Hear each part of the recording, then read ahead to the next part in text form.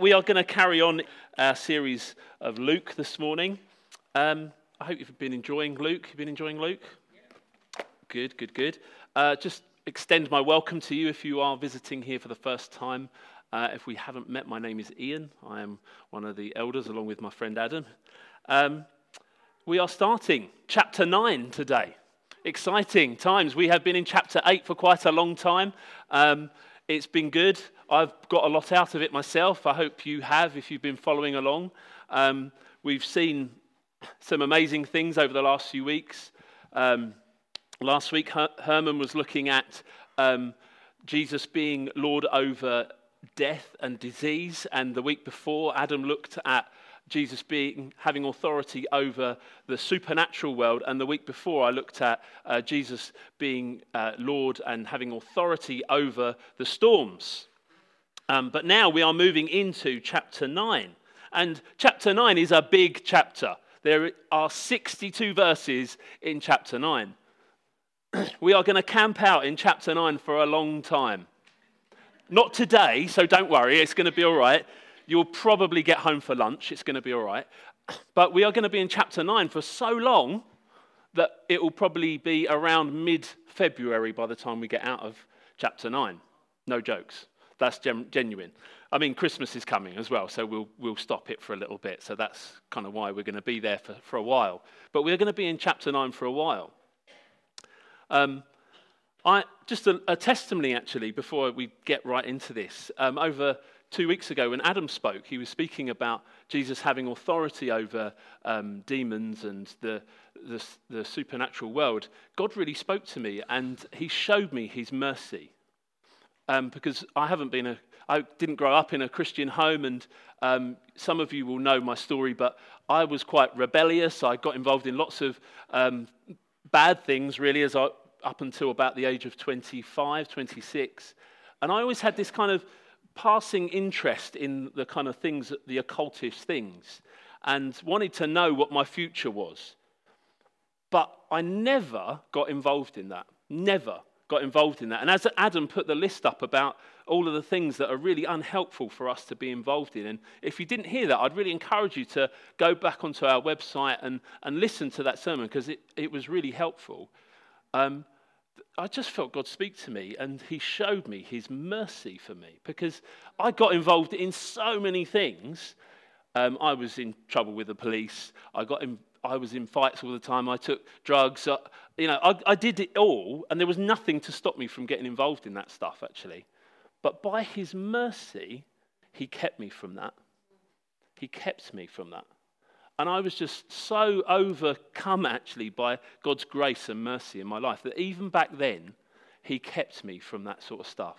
And I was just so grateful for that. So, just a little testimony.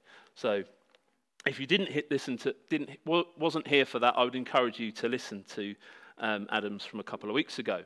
So, chapter 9. Jesus, now he's moved on from showing that he's got authority to giving authority, what we're going to look at today. He's saying, look, I've done all this stuff, now you go. So let's read from chapter 9, verse 1. It's going to appear on the screen as well.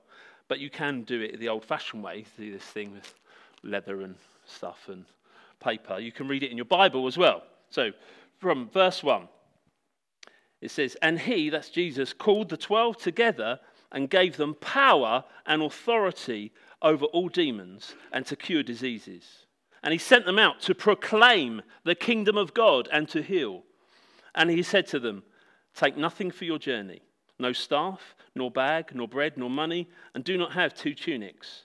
And whatever house you enter, stay there, and from there depart. And wherever they do not receive you, when you leave that town, shake off the dust from your feet as testimony against them. And they departed and went through villages, preaching the gospel and healing everywhere. Verse 7, now Herod the Tetrarch heard about all that was happening, and he was perplexed, because it was said by some that John had been raised from the dead, by some that Elijah had appeared, and by others that one of the prophets of old had risen. Herod said, John I beheaded, but who is this? about whom I hear such things, and he sought to see them. So Jesus is sending them out to tell people about the kingdom and to heal the sick. His message is physical and spiritual, to proclaim the kingdom of God. Now, Jesus spends quite a bit of time speaking about the kingdom of God. And if you think about the kingdom of God, can you give a good explanation of what the kingdom of God is? The message of the kingdom is the realm on earth where God has become king. It's where God rules and reigns. He has driven out things that ruled and reigned in my life, and he has taken their place. It can happen in a person, but it can also happen in a community as well. In a civilization, it's wherever God has become king. And there are signs of the kingdom, like freedom, joy, peace, healing, comfort for those who mourn. And we might think, well, if Jesus is king and the kingdom is here, well, shouldn't we expect to see more? More prayers answered, more healings, more success, more justice.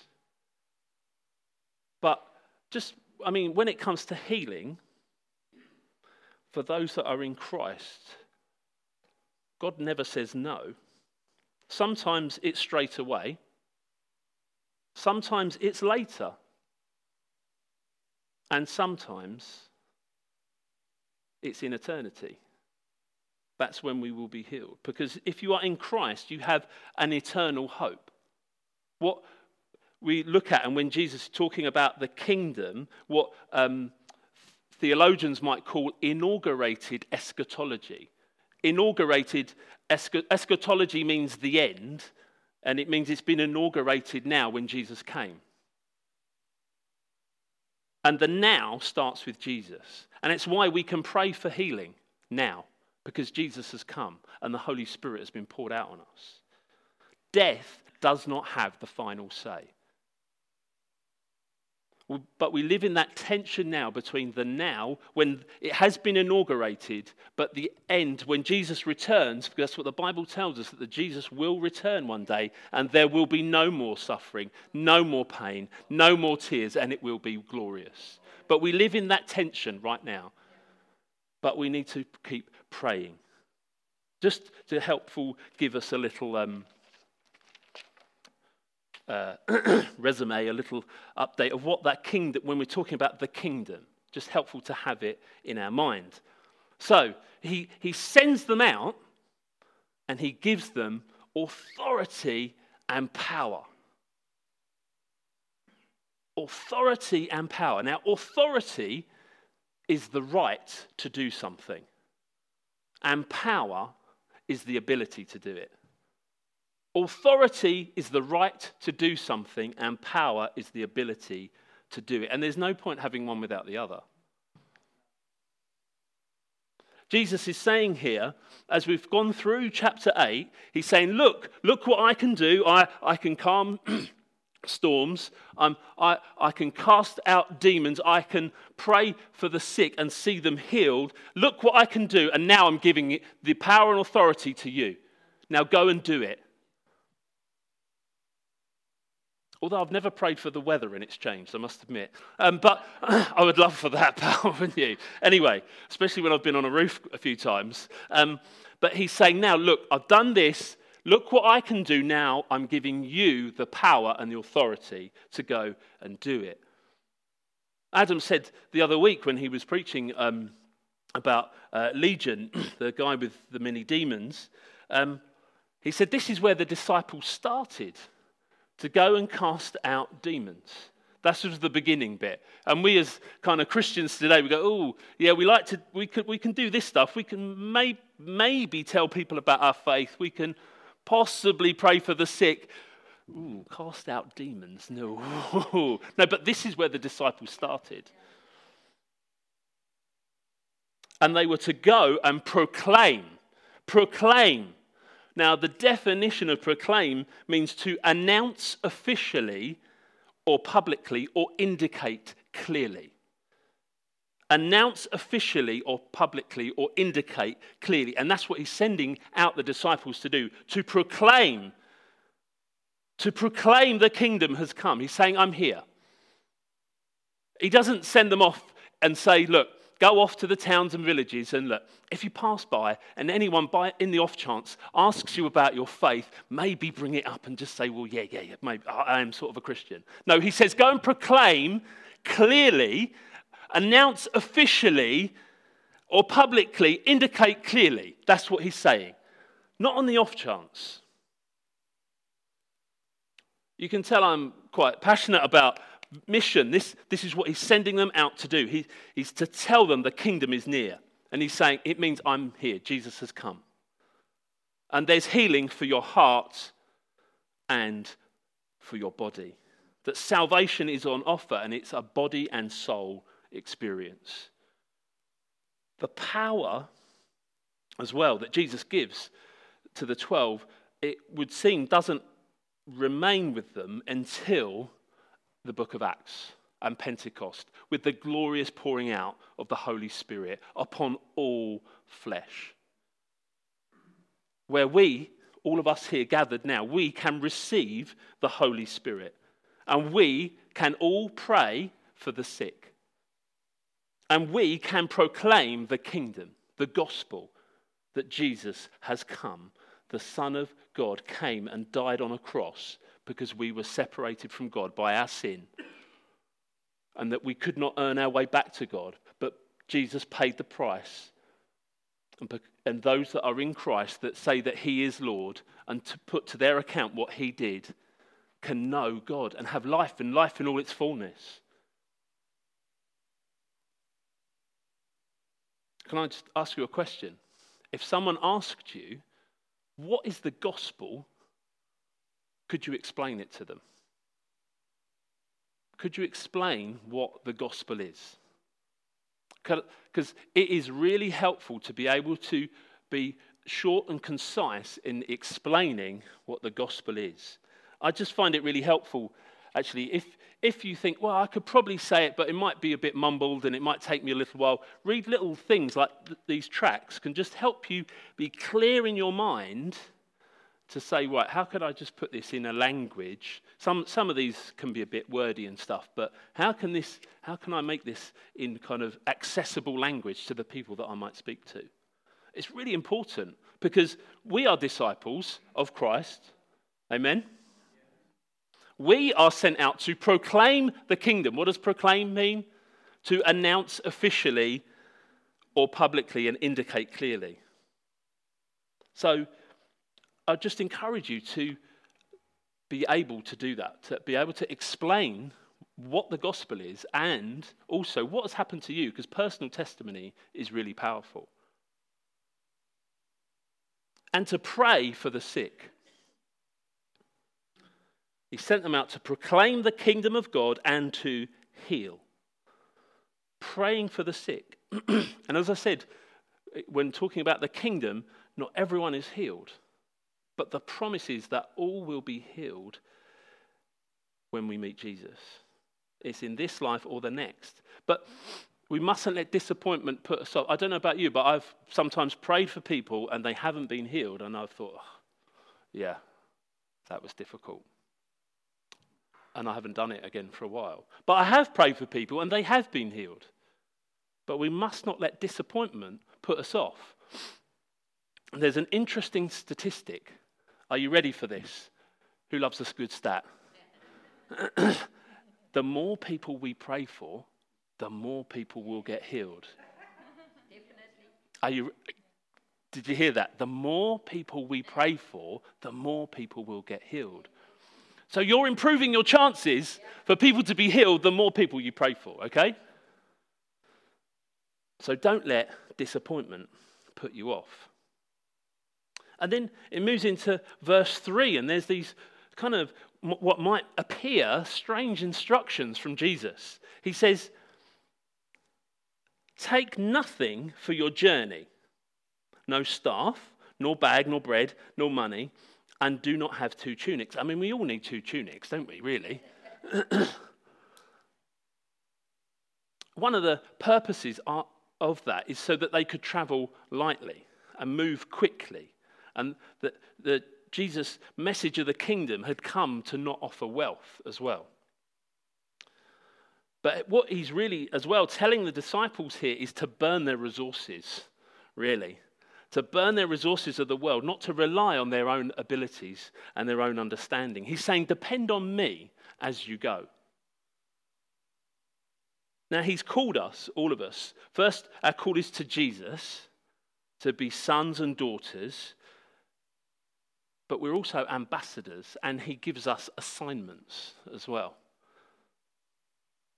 And he's saying here, get rid of everything that you think might make you strong or self-reliant. So he's saying, get rid of your staff for protection. Get rid of your bag for supplies. Get rid of bread, so the food, or money, which is your own provision. But we often want to know the why and the how before we go. Oh, well, Jesus, I'm not quite clear about this thing first. No, when Jesus says go, you go.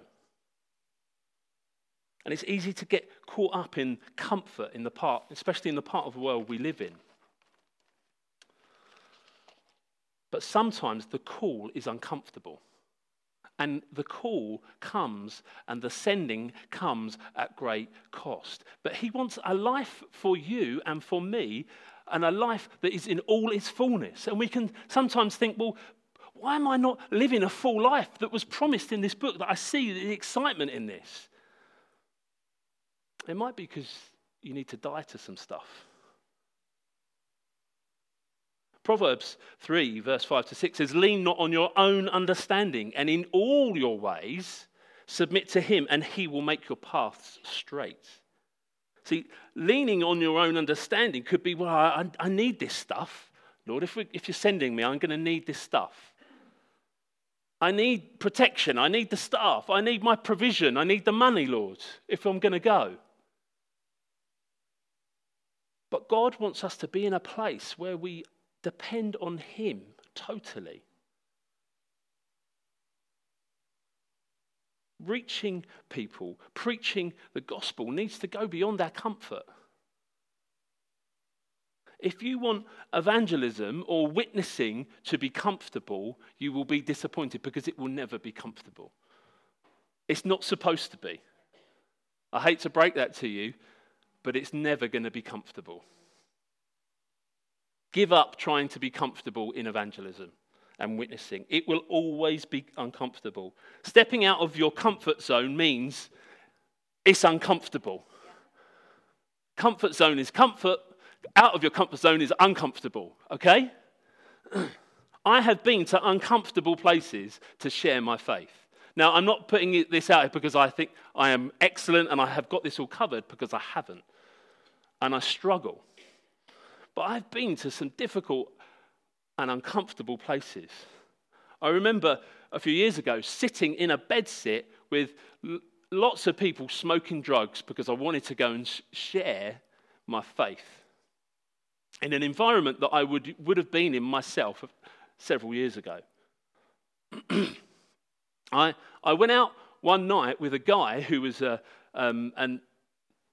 sort of semi-professional entertainer, and I was basically his roadie for the night, and I carried all his speakers and stuff, and I had to drive him home because he was so drunk by the end of the evening. I was out till 2 a.m. because I wanted to share my faith with him. I remember another time I was playing pool with a guy who I knew was one of the drug dealers from one of the people from the bedsit before. And I went out and played pool with this guy. And he was telling me how good he was at pool, and he played in this pool league. I mean, I beat him, actually. I had to put that in. I used to play a lot of pool.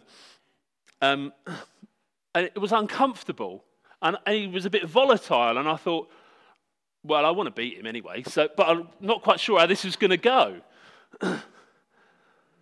I've been in other countries doing kind of evangelistic outreach stuff, approaching people that don't speak my language. I've only speak in 2 languages. I speak English and I speak in tongues. They're the only languages I can speak. I can order beer and cake in most languages, so I can survive wherever I go pretty much, but I can really only speak 2 languages. But that wasn't comfortable for me, those situations. I didn't go into them thinking, wow, this is going to be so much fun. This is going to be great. No, I went in going, oh, I don't want to do this. I don't want to do this. I want to be at home. Because the flesh says, be comfortable. The flesh says, oh, don't do this. Just sit at home. There's so many things on TV you could watch. Sometimes you need to challenge your friends and family because people are asleep. See, asking questions that make people think can be uncomfortable. It might feel uncomfortable to ask people that you're nearest and dearest, or people that you might just think you have a good friendship with, or you're just forming friendships with, to ask them questions that wake them up. Good questions might open eyes that eventually lead to life. People speak in cliches and jargon all the time. I know I've been doing Alpha for over 10 years, and people come up with all sorts of beliefs, but it's often in cliches and jargon that they've kind of mishmashed together from all different areas of life. For an example, I've spoken to people who might believe that everybody's good and everyone, after this life, everyone goes to heaven. Well, it's good to ask a question then in that situation. Well, do you really believe that? Yeah, I do. Everyone goes. Okay. So what about people like, throw in a dictator or two? Do they go there? Well, no, they don't go there. Okay, well, where do they go? Oh, well, they go to hell. Oh, right. So who decides who goes to hell? It's just about asking questions that might make people think, but it's uncomfortable. Oh, all roads lead to God. Do you believe that? And then it's good to point out differences and contradictions between religions. Jesus is sending out the 12 with very little provision, and he's saying, move. This is going to be uncomfortable, but he's saying, ultimately, this is so you can move fast, you can reach people, but it's going to be uncomfortable. And without provision as well, it's drawing others in, that they can then provide for them. Because without this stuff, we can get weighed down by stuff. It could be possessions, it could be jobs, it could be house, it could be our families. And we can make excuses. Oh, Jesus, I just can't do that because of my house or my family, my job. Well, how about taking your family on mission? Some people miss out on a great God adventure because of their attachment to earthly things. 1 Peter 3:15 says about being always prepared to give a reason for the hope that is within you. Well, maybe we might be asked more if our hope doesn't look like we've got the hope in the same things as everyone else. If we trust in God that our reward is great in heaven. We see later on with these disciples how they behave in Acts. In the book of Acts, when with others they would sell their possessions and distribute the proceeds. This was a radical lifestyle because they had met with Jesus. It's about believing that this isn't just it, because that is so easy to get sucked into. This is it, and we need to make ourselves comfortable. But this isn't our home. This isn't our final destination. And what happens here, how we act, affects what is next. Because we can look at life and we can think, well, it looks a bit dangerous and I'm just going to go to the next one and it kind of looks, I'm going to take a big step next, but that's it's kind of, yes, it is a bit dangerous. Lord, I've made a step for you, but I'm not sure if I can do any more. I'm just going to kind of maybe push it all together. Well, it's just a bit safer.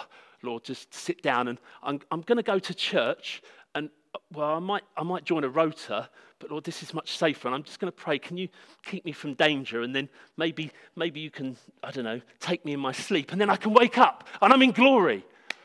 But we are missing out on an adventure. We are missing out on so much more, because he's got so much more than just a safe little life. Especially in an area like this that we live in. We can think we're living in peacetime. Interesting that this is today. We think that we're living in peacetime when actually we're at war. Christ and Satan, truth and falsehood, belief and unbelief. And our weapons aren't guns or swords or bombs, but the gospel and prayer and sacrificial love.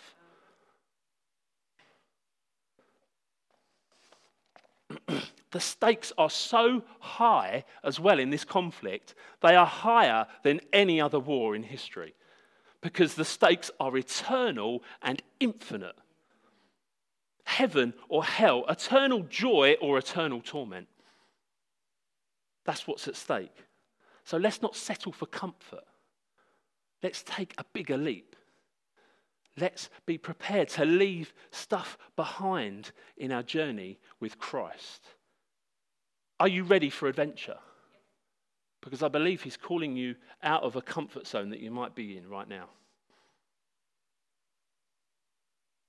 And also, are you ready for disappointment? Let's read on. In verse 5, it says, wherever they do not receive you, when you leave that town, shake off the dust from your feet as testimony against them. Firstly, this is a visible sign that illustrates the future judgment of those who reject Jesus. It's something the Jews would do upon leaving a Gentile or pagan area as it was unclean. They would shake the dust off their feet. It expresses separation from God. I think it's also showing us that not everyone will accept Christ. Jesus said in Luke 10 that they reject me and they'll reject you. Are you ready for that? For disappointment? If Christ was rejected whilst he was on earth, then of course we will be rejected. And there will be pain and disappointment in that.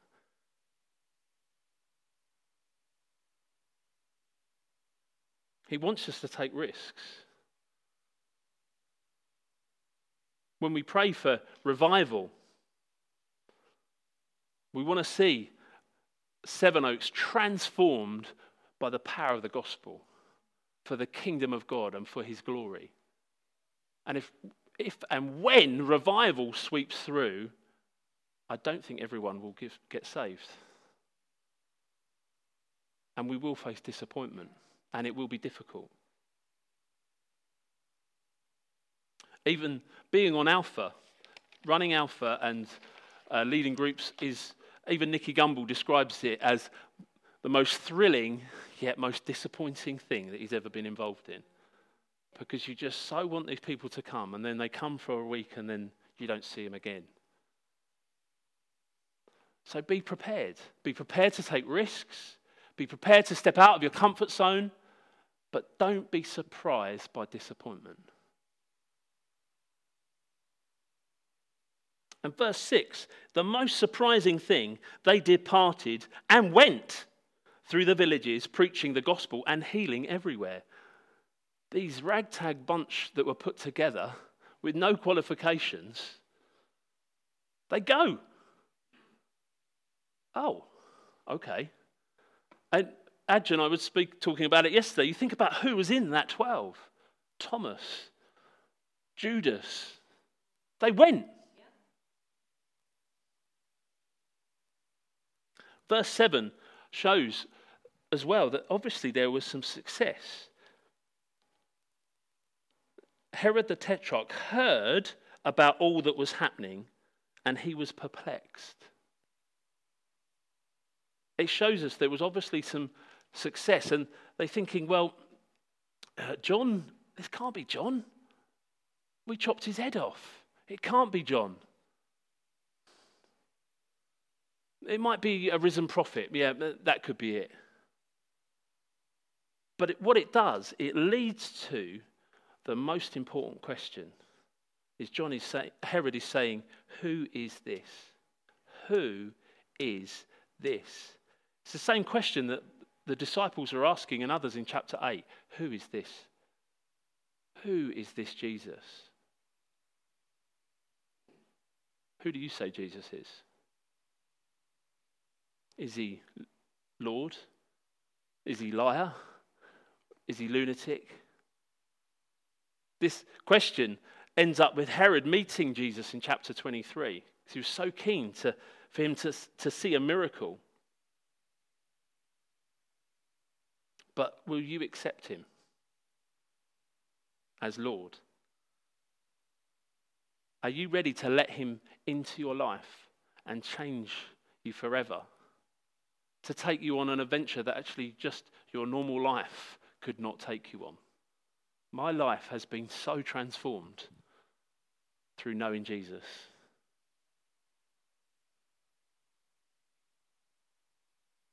Are you ready to accept that Jesus knows everything about you? He accepts that at times you may have rejected him. A bit like we heard Rachel reading the prodigal son story, but he is standing with open arms wanting to receive you this morning. Who is this? Who do you say he is? And will you accept him this morning? And you can do that quite simply, just by asking him to come into your life and ask him for forgiveness. It's that simple. And you can have an opportunity to do that right now. Why don't we just bow our heads? And I'm going to pray. And if you want to do that, if you want to say, yeah, I think Jesus is Lord, you can just pray this prayer after me. So let's just all bow our heads.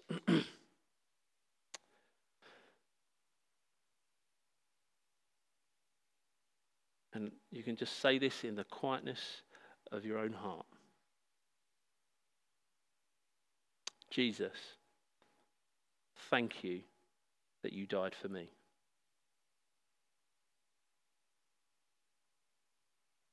Thank you that you love me. Please now come into my life, and by the help of your Holy Spirit, help me follow you.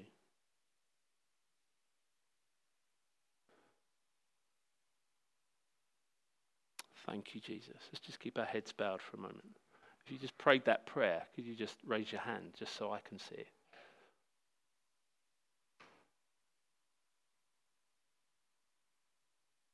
Thank you,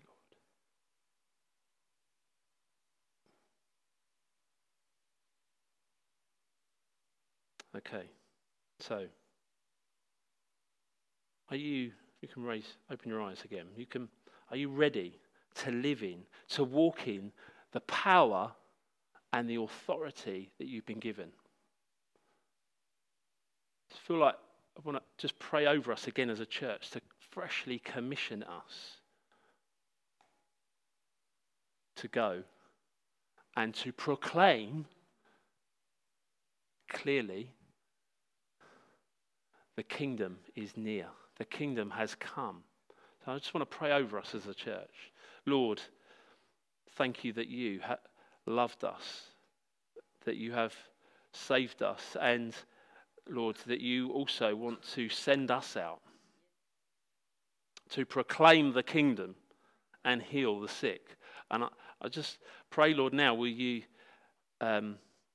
help us as we step out again, Lord. Help us speak to our friends, to our neighbours, to our family. Lord, I commission the church again to go out and be bold, to speak truth, and life, to help us awaken from our sleepy state, to step out of our comfort, Lord, to realize that we are in a state of war, that we are not in peace times, Lord, but there are people, Lord, that are going to spend eternity apart from you. Lord Jesus, thank you, Lord. Thank you, Jesus. Holy Spirit, will you come and fill us again? Come, Holy Spirit, and fill us afresh. Empower us, embolden us. Pray for fresh authority and power as we go. Thank you, Jesus. The call, the sending is what makes your life distinctive. We all want to make a difference. We want to be remembered, but the only true lasting meaning is to listen to this call on your life. This is a whole new agenda, and it doesn't just fit into your agenda. It's not a life to enrich your current life. It's a call to live a whole new life. I just want to read over you Hebrews. I came across this morning. Hebrews 13. It says, "Therefore, let us go to him outside the camp and bear the reproach that he endured. For here we have no lasting city, but we seek the city that is to come." Lord, I pray that over us this morning as a church, that we realize we are not in a lasting city, but we seek the city that is to come. In Jesus' name. Amen. Amen.